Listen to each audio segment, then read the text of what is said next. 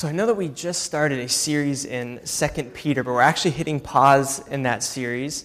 And it's a special opportunity for me because maybe some of you, some new faces, maybe you don't know that I'm Andrew Franklin. I'm not the senior pastor here at Solano Community Church, but my title is Director of City Mission. And that's significant because even the fact that that title exists within this church, it says a lot about the values of this church and the ways that we want to be asking the question constantly, what is our city mission? What is the relationship with this local church to the city, and broadly defined, not just Albany, but the entire East Bay, the entire San Francisco Bay Area. You know, we have the church plant in San Francisco Mission there with Pastor Brent, and so the city broadly defined. And as I was doing some research this week, I found that a lot of Christians, not just here at Solano, but a lot of Christians are asking the question of what is our city mission? And there's a big conversation that's been going on. Somebody sent me an article, and it sent me to Twitter, and it sent me to reading all these different blogs. And there's a big conversation that's going on about, rough times have fallen on the church. We talked about statistics that say that the San Francisco Bay Area is by far the most unchurched place in America, and people are talking about, we've lost the culture wars, and that not only is this place unfriendly, but in many ways the San Francisco Bay Area is just anti-Christian. And so a lot of people are asking a question about, how do we deal with the world? I mean, how do we approach this place that in many ways we are seen as Christians, we are seen as kind of this people that, they're anti-science, they're kind of backwards, they're closed-minded. We don't even really want to deal with them too much. So do we assimilate? Do we choose to look like the world around us? Do we flee to Christian communities kind of off in the mountains and do the monastic community thing all over again? And people are asking this question, what is our approach? Or to borrow the term from Francis Schaeffer, the book title that I love, how should we then live? So today we are going to approach this question, how should we then live? Not from any modern perspective, but we're going to be looking at an ancient one, from the words of the prophet Jeremiah, written about 600 years before Jesus Christ was even born. So if you have a Bible, would you open to Jeremiah 29? If you need a Bible, if you would raise your hand, Kevin People will pass out Bibles to you. We may be running low. There's, I think, a couple more Bibles back there. So open to Jeremiah 29. It's on page 449 in the Blue Bible if you grab that on your way in. And we're going to be looking at a text that you may be surprised we're not looking at Jeremiah 29:11. I know that's like a life verse for a lot of people. Maybe we'll hint at it a little bit, but don't be disappointed when we don't talk about Jeremiah 29:11. But how does Jeremiah, this ancient text, help us in the year 2015? And since we're kind of jumping into the middle of this book here, it's worth doing a little background, a little research, because it's going to help you understand some of the words that Jeremiah is saying. So the message that we are going to read is a message from God through the prophet Jeremiah, and it's being delivered to the people of Israel who are in exile in Babylon. Now, this is a key part, that they are people in exile. See, the Babylonians were the new world power. They had just kind of usurped the Assyrians as top dog, kind of top of the pile. And they had just overthrown Assyria's capital city, Nineveh, which I'm sure you've heard that name from the book of Jonah. And the Babylonians were led by King Nebuchadnezzar, pretty sweet name, and maybe you're familiar with that name. And so now Babylon had just turned their attention to the people in Israel. And they had just attacked and had a major defeat in the city, the capital city of Israel, in Jerusalem. Now, what I found really fascinating doing some reading about this is that a typical way that Babylon would kind of deal with a captive or deal with a conquered city is that they would take a lot of the valuable artifacts from the temple, and they would take a lot of things from the city. And yeah, there would be a lot of bloodshed, there'd be a lot of loss of lives. But when they would return to their home base, when they would go back to Babylon, they didn't come back with just treasure, but they actually took a lot of people with them. And they often took a lot of the elites, kind of the leaders in that society, they would bring them back with them. And some people think that they brought as many as 10,000 Jewish captives back to Babylon with them. And the reason that they did that, the Babylonians took these prisoners for the purpose of assimilation. The Babylonians wanted to erase the spiritual identity of the Jewish people. They wanted to get rid of their culture and to bring them completely into the Babylonian way of life. They found that was the most peaceful way to live with these captives, was just to get them to look just like you, to get rid of their religion, their dress, their food, to get them to wipe all that stuff out. So that is our audience to whom Jeremiah is writing. He's writing to this group of people, the people of God, the chosen people of God who have been defeated, who have been taken into exile, and they've survived these battles, and they're in this middle of these people who conquered them, right? Talk about putting salt in the wound. We defeated you, now we're going to make you live with us. And they're going to try to break them and take their cultural identity with them, or away from them. And what is significant is that this concept of being in exile, that's actually a concept that is given to Christians in the New Testament. The opening sentence of the book of 1 Peter, Peter calls the Christians exiles. And then he says later that they're sojourners and exiles. If you remember a few weeks back, and we were doing our napkin theology series, and we were looking at the piece of after you come to believe, you take on this new identity as a citizen of heaven. Right? A citizen of the kingdom of heaven. And that means that while we live here in this earth, our identity is elsewhere. We belong to God's kingdom. So we are living here, but our citizenship is elsewhere. And so you see the parallels between Israel, that they are living in the middle of Babylon, these captives, but they still identify with their homeland, which is back in Jerusalem. So now we've done a little bit of the background. And you can see now that the instructions that Jeremiah speaks for his people, the word of God through the prophet Jeremiah, you can see how this connects powerfully and persuasively from everything I can read. This is an incredibly persuasive way of living that applies to us today. So I'm going to read just the first few verses here and then pause. So Jeremiah 29, like I said, page 449 in the Blue Bible. These are the words of the letter that Jeremiah the prophet sent from Jerusalem to the surviving elders of the exiles, and to the priests, the prophets, and all the people whom Nebuchadnezzar had taken into exile from Jerusalem to Babylon.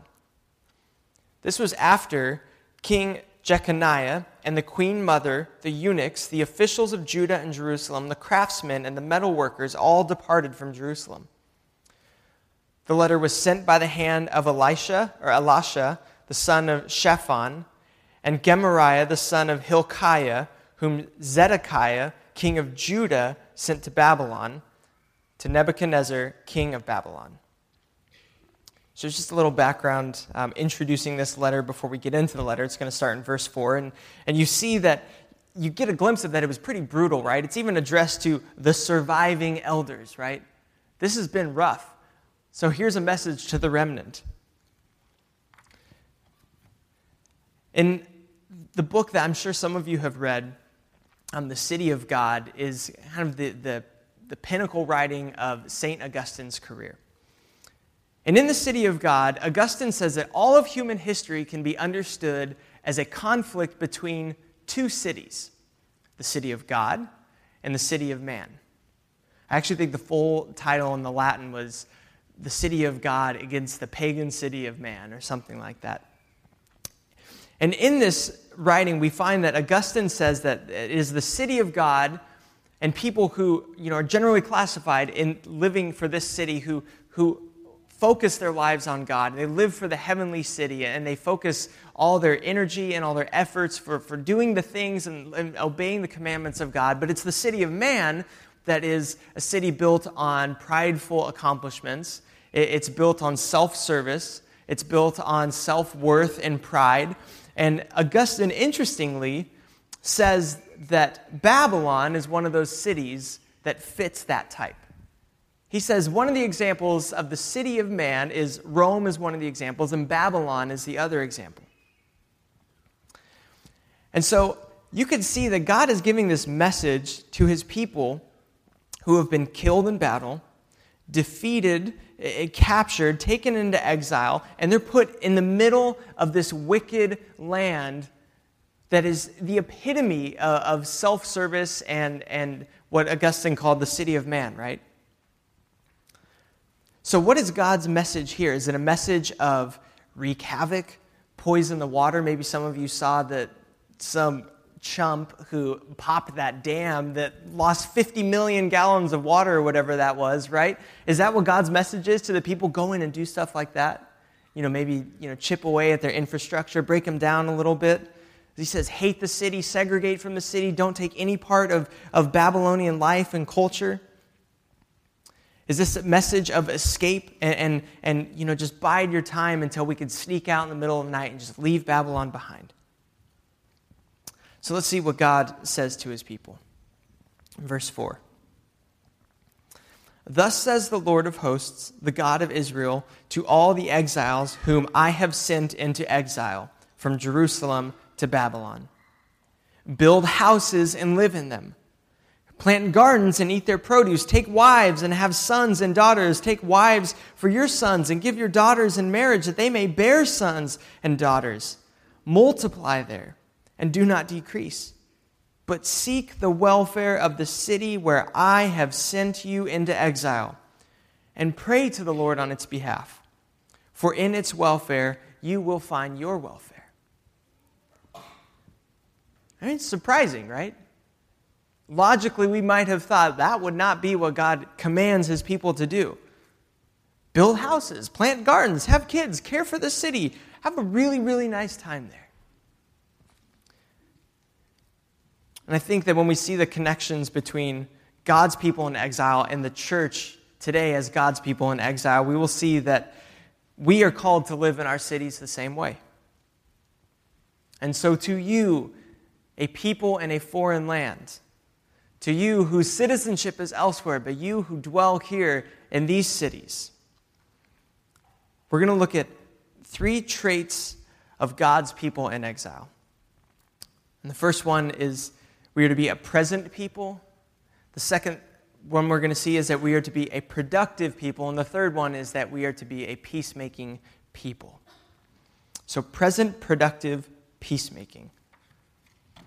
Honestly, that kind of came together naturally out of the text. I didn't really have to force that. God calls his people to be present, his people in exile to be present. Now, 2 brief observations on the text here. The first one is a phrase that you see in verse 4 and verse 6. Maybe you caught that. That Babylon is the nation who defeated them. Nebuchadnezzar is the king who led all of this. But who is the one that's actually in charge this whole time? Verse 4 says that God is the one who sent them into exile. Verse 7 again repeats that. God says that I have sent you into exile. God is the one behind their exile. And this was certainly not a positive moment in the life of Israel, but God is still the one who is behind this. And it's not a story of a people who have just fallen in hard times, tragic, unfortunate circumstances. God sent them there because God had a purpose for their presence. And the second observation briefly on the text I want to make is that you see that God never reasons with his people or gives them good logic for why they should stay in Babylon. He doesn't say to them, dwell there, but it's really not that bad. I mean, yeah, they defeated you and maybe they killed your grandparents and your kids, but if you give them a second chance, I think you'll really like it there. I mean, the views, the land, the food, it's a really nice place, right? I mean, they want to eliminate your culture, but don't take it personal. God's command to his exiled people is that they were present in that city, not some other city, not some make-believe version of some dumbed-down version of Babylon. It's Babylon and all that it is wicked and all that it stands for and its pride and its human accomplishments. That's the city I want you to be present in. And cities are very popular places today, right? I think if you've tried to find a place in the East Bay, whether you're looking to buy a house, whether you're looking to rent, you know that there is a lot of demand on houses and apartments here in the Bay Area.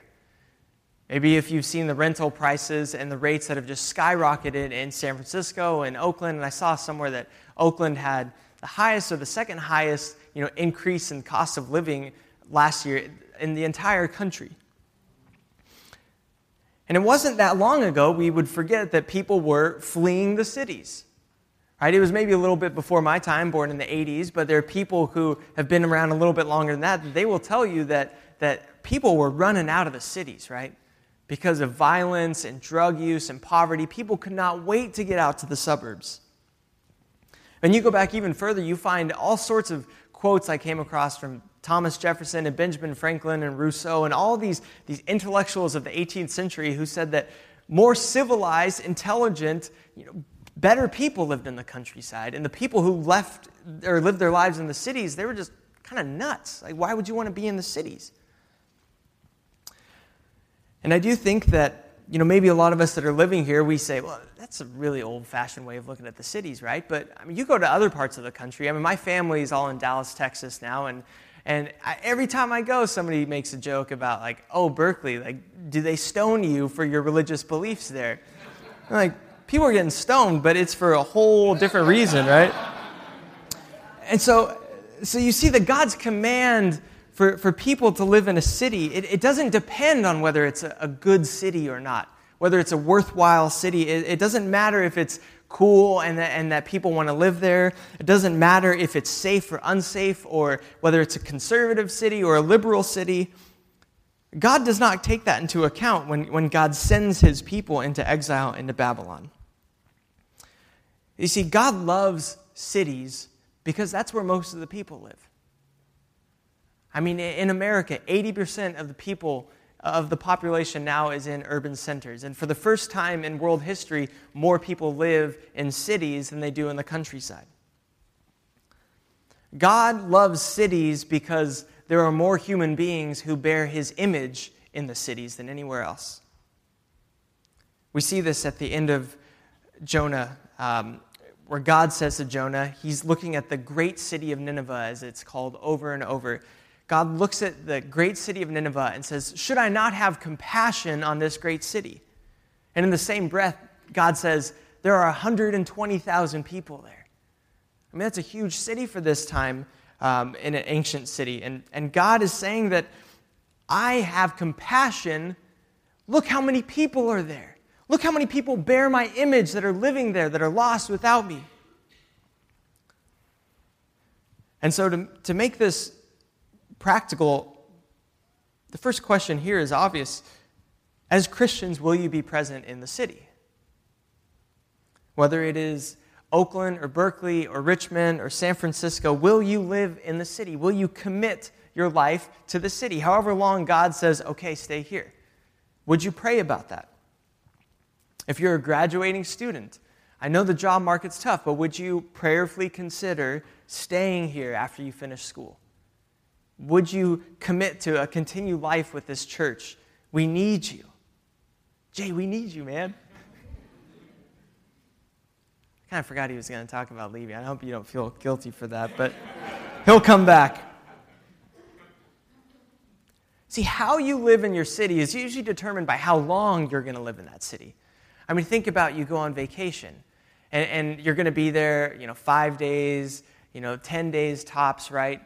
And the level of research that you do might consist of you go on Yelp and you find the best restaurants, or you buy a tourist book and you go to all the cool tourist spots, right? But you're not going to look for long-term, deep relationships and invest in the life of that city, right? So what is our approach to the cities here? Are we taking the long view, or are we taking the short view? And it's interesting because though it's not in these 7 verses, we get a glimpse of that in this text where in the chapter before, Jeremiah 28, we see that there's a false prophet who says that, hey, don't worry, don't get too stressed about being in exile. It's only going to be 2 years. Don't worry about it being bad or anything like that. It's only going to be 2 years. And that prophet is shown to be a false prophet, and it says that Jeremiah prophesied that he was going to die that year, and sure enough, he died a couple months later. And then later, the true view is that in Jeremiah 29, okay, here's where Jeremiah 29:11 is, right? It does say that God has a plan for his people. God has a plan that his people would prosper, that they would have a hopeful future, right? But it comes right after the sentence that says, I have 70 years set aside for you in exile.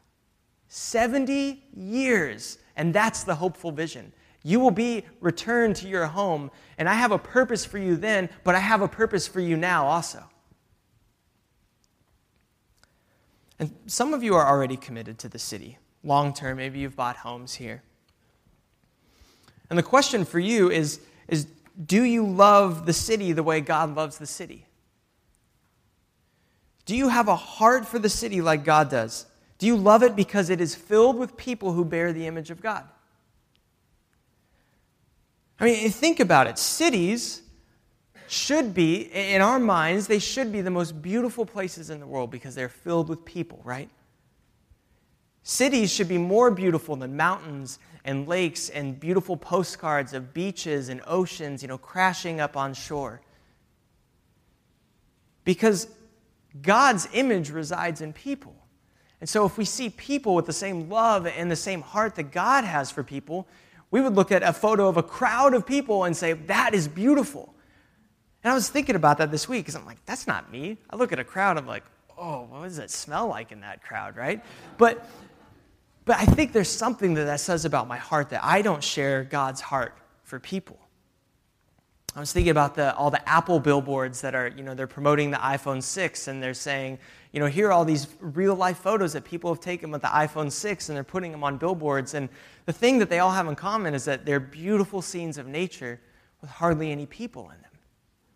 That we're more awestruck by, a beautiful sunset. But if we have God's heart for people, shouldn't we be more awestruck by that photo of faces and crowds of people? We should look at a crowded BART train and not be like, oh, I want to wait for the next train. But like, oh, God's beauty, like B.O. and all, let's bring it on. And a little footnote that I need to make here. This is a really expensive place, and I understand that. And a lot of people want to live here, and they can't. And we're not going to solve that this morning, trust me. But there's a conversation that's going on in the city of Albany that the church is actually a part of a group that is pursuing the city to adopt more affordable housing. And I think I was convicted so much by this view that we got to live in the cities. The cities matter to God so much, but at the same time, people can't afford to live in cities. And so I think we really need to be involved in conversations about affordable housing and see what God can bring out of that. And so if you want to be involved in that conversation here in Albany, you come talk to me after. It's a lot of meetings that are happening talking about stuff. It's just a lot of talk at this point. But hopefully God is going to bring about some change where we can actually afford to live here. Many of you want to stay and you're being driven out. And so footnote over, let's move on. So present people, the first trait of a people in exile, be a present people. And the second trait is that we are to be a productive people. And when you look at the text, there are two ways to understand productivity in the text. And the first one that we're going to look at is just a very surface level reading, and it's very tied to our presence in the city. And that is that in verse 6, being productive means multiplying and having children. It says that here, multiple generations, kids and then kids' kids. And the application of this is simple. Well, let me say, it's simple for me to say this because I don't have kids. But it is clear, I believe, in this passage here that we should not be afraid to have children in the city. Remember, God tells his people to have children in the middle of this wicked place that just conquered them. If you think Berkeley is anti-Christian and unfriendly to raising your kids, think about Babylon that was literally trying to wipe out their religion, literally trying to wipe out their culture, get them to assimilate. And God still says, take wives, have kids, be productive. But the second way to understand productivity, and this is more applicable to us today, is that we multiply, but we multiply by making disciples and by planting more churches. Right? Israel, their primary method of growth as the people of God, they were just fruitful and multiplying and having lots of kids, and that's how they grew. But the church, Christianity, our primary method of growth is by people coming to faith. It's through evangelism and conversion. And I know maybe this doesn't seem true in America where it seems like the church is kind of stagnant, right? There's not a lot of this huge growth. But look at other parts of the world. I mean, childbirth does not explain the explosion of Christianity in the first century. It certainly doesn't explain the rise of Christianity in Africa, in Asia. It doesn't explain the rise of Christianity in South America. I mean, how does a place like South Korea go from less than 1% Christian to 30% Christian in less than a century? That's not just people having crazy amounts of kids, right? That's just conversion and people coming to faith in Jesus Christ. So, Jeremiah 29's call to multiply in the city, do not decrease. This drives us to making disciples, not just making babies. As we multiply disciples, we multiply churches, and as we grow here at Solano as a local church, we will faithfully plant more churches throughout the Bay Area. And that's why I love Brent a couple weeks ago. He shared part of San Francisco visions for the city was that there would be a local church in every single neighborhood in San Francisco. And I'm looking at that idea and looking at this text, and I'm thinking, that vision for San Francisco is a vision it's a Jeremiah 29 size vision. Right? Having a church in every single neighborhood, all 40 plus neighborhoods in San Francisco. But we can't just say, well, as we fill cities, as we grow, right, that we're accomplishing God's purposes.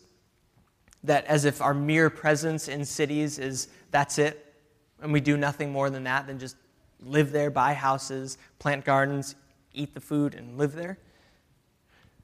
Because we see, not just in this text, but in the whole context of Jeremiah, and interestingly, Daniel is a chronologically a parallel book, also speaks of King Nebuchadnezzar.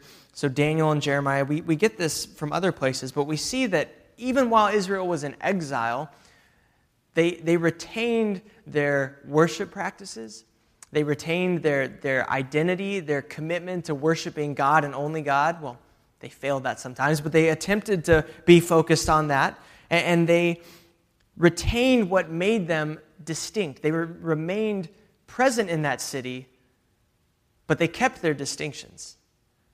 That it's the same idea as kind of going back to that dual citizenship, right? That we dwell here, we reside here in this world, but our identity, our values, our purpose is connected to another place. We live here, but this place isn't our home. So how are we present?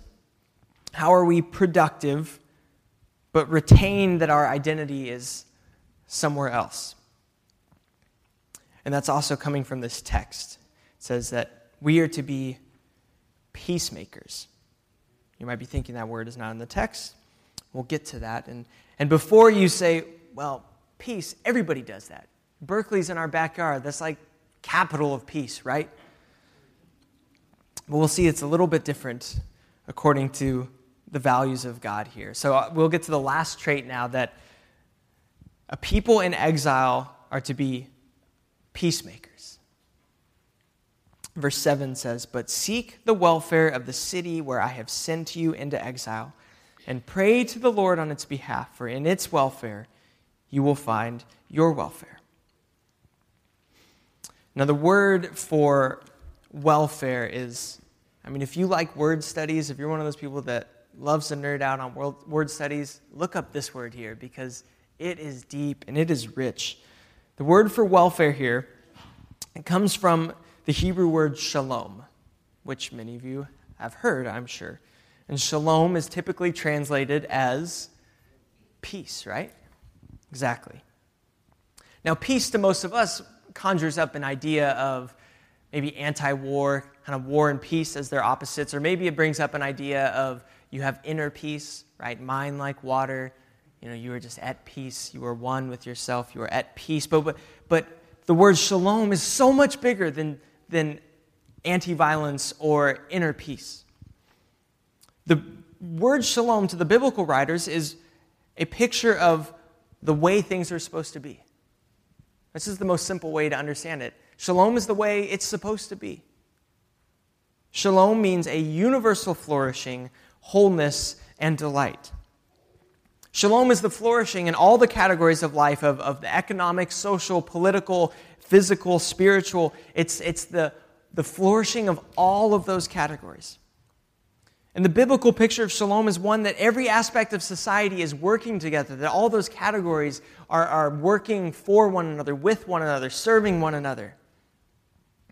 The image I love here is from Pastor Tim Keller, pastor in New York City, and he has this image of shalom as this tapestry, this beautiful, colorful tapestry. Now, if I took all of these threads and these multiple colors and lengths and shapes and all, and I just threw them on the floor, that would be a pile of thread, right? That's not a beautiful tapestry. It's not this amazing fabric. But as the threads are woven in and out and around one another, they become more beautiful.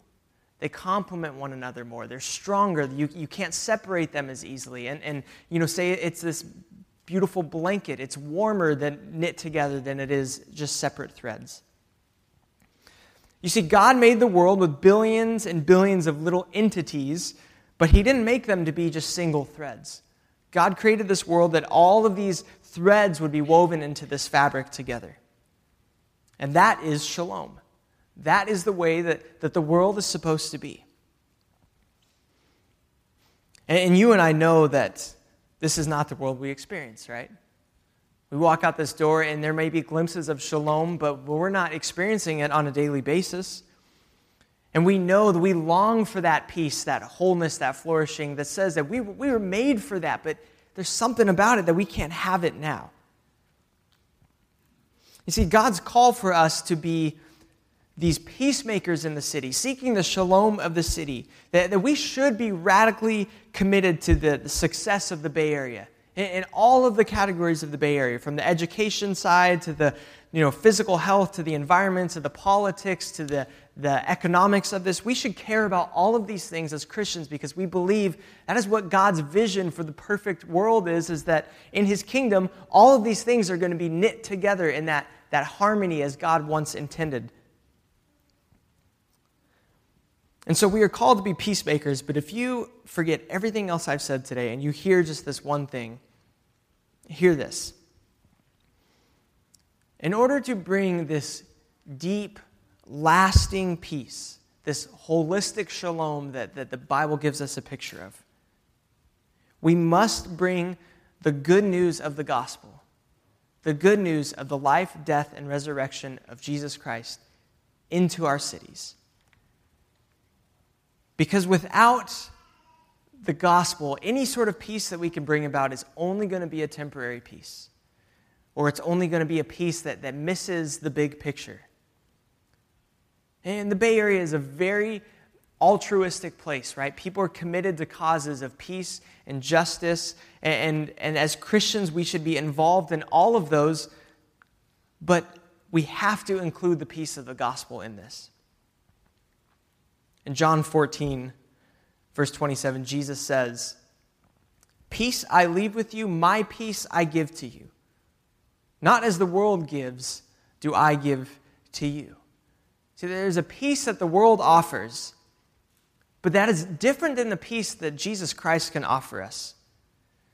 See, the peace that the world wants us to talk about and wants us to be involved in, that's just scratching at the surface, right?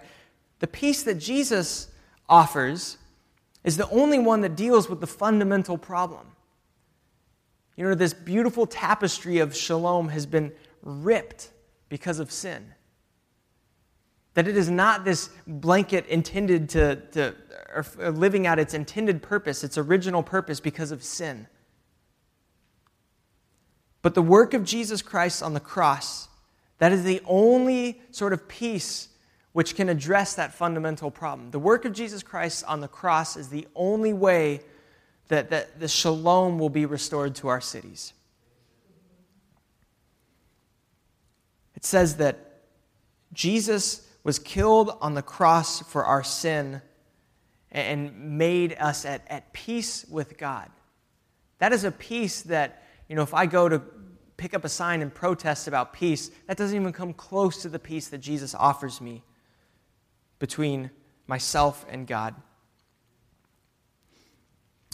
And this is a fascinating part here, because only once we encounter the true peace that Jesus offers, only once we get to that peace, that's the only time we can actually begin to seek the shalom of the city. And here's what I mean by that, is that the gospel is actually the motivation and the power behind our ability to be peacemakers. Because the only way that we can seek the welfare of the city is after you have experienced the grace of Jesus Christ and realize that I don't need to get anything from the city.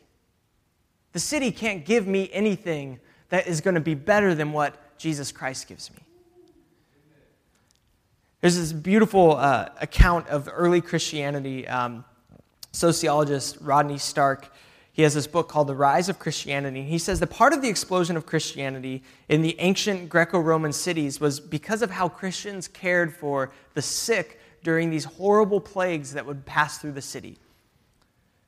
And there's some accounts that I was reading of this that are really graphic, of people who were, they were half alive still, and they were being dragged into the streets, and just bodies piled up one on top of the other. And that family members and loved ones, they were just leaving because they didn't want to get sick, so they just left their brothers and sisters and parents to literally dying in the streets. There's eyewitness accounts of whole houses that everybody had the plague, and that they would just be left there and they would all die. But the Christians were the ones who stayed in the city. The Christians were the ones who brought the blankets and they brought the water to people, and they were the ones who were nursing people back to health. And there's a lot of accounts where the Christians actually would get the plague themselves, and they would die while nursing somebody else back to health. Stark says that they were infected by their neighbors, but they were cheerfully accepting the pain. And then the conclusion of his study and just observation of this phenomenon was that the consequence of all this is that pagan survivors faced greatly increased odds of conversion because of their increased attachments to Christians. That these people would be nursed back to health, and they'd look around like, my family's gone. Who is this that nursed me back to health? This is a Christian guy. I have no idea who he is. And do you see how radically different this approach to the city is? That these early Christians, they were not in the cities to build names for themselves, to make money, to get ahead, to climb the ladder. They didn't even need to live, right? They died for their brothers and sisters. And the gospel allows us to approach cities in the same way, with the same freedom. We have been given peace with God through Jesus Christ. There's nothing the city can give us that's better than that. And so do you approach the Bay Area looking for what you can get or what you can give? And we live in arguably the most influential place in the world right now. I would actually love to argue that with you. I've been thinking a lot about that this week. But between all the booming tech industry in Silicon Valley and the universities, one great one up the street, one less great one down on the peninsula, right? And on the biotech and all this booming industry that people come to the Bay Area because of what it can give to them. When you approach the city looking for your own welfare or your own peace to make a name for yourself, you will experience pressure and anxiety and exhaustion from this. I mean, think about the pressure of the startup culture that we live in, people looking to get the next big idea, the next big breakthrough, the next Facebook, the next Google. Think of the pressure that comes from that. And then add on top of that the pressure of, there are people in the Bay Area who are probably a lot better at you at your job, or a lot better than you at your jobs, right? That you come from another city and you're maybe high school, you're top of your class, and you come here and you're just kind of middle of the pack. Or you first chair violin in college, and then you come here, and as you're getting off the plane, going through the BART station, there's some person sitting on the street playing Chopin better than you, right? You're applying for a job, and you're like, I got 2 masters. I'm going to get this job, no problem. Well, this person's got 3 and a PhD, right? This is the world that we live in. And we see the only true and lasting peace comes from the grace of God. Only when we have experienced that grace of God will we be able to approach the city and not be crushed by it. Only then will we actually be able to live out this selfless, other-centered view of seeking the welfare of the city, because we realize we don't need anything from this place. We could give our lives for this place. God, whatever you need from us, we can give that to you for the sake of the city that you love, because you have given us more than we ever need. You pray with me. Our Father, we thank you for this opportunity to live in a place like this.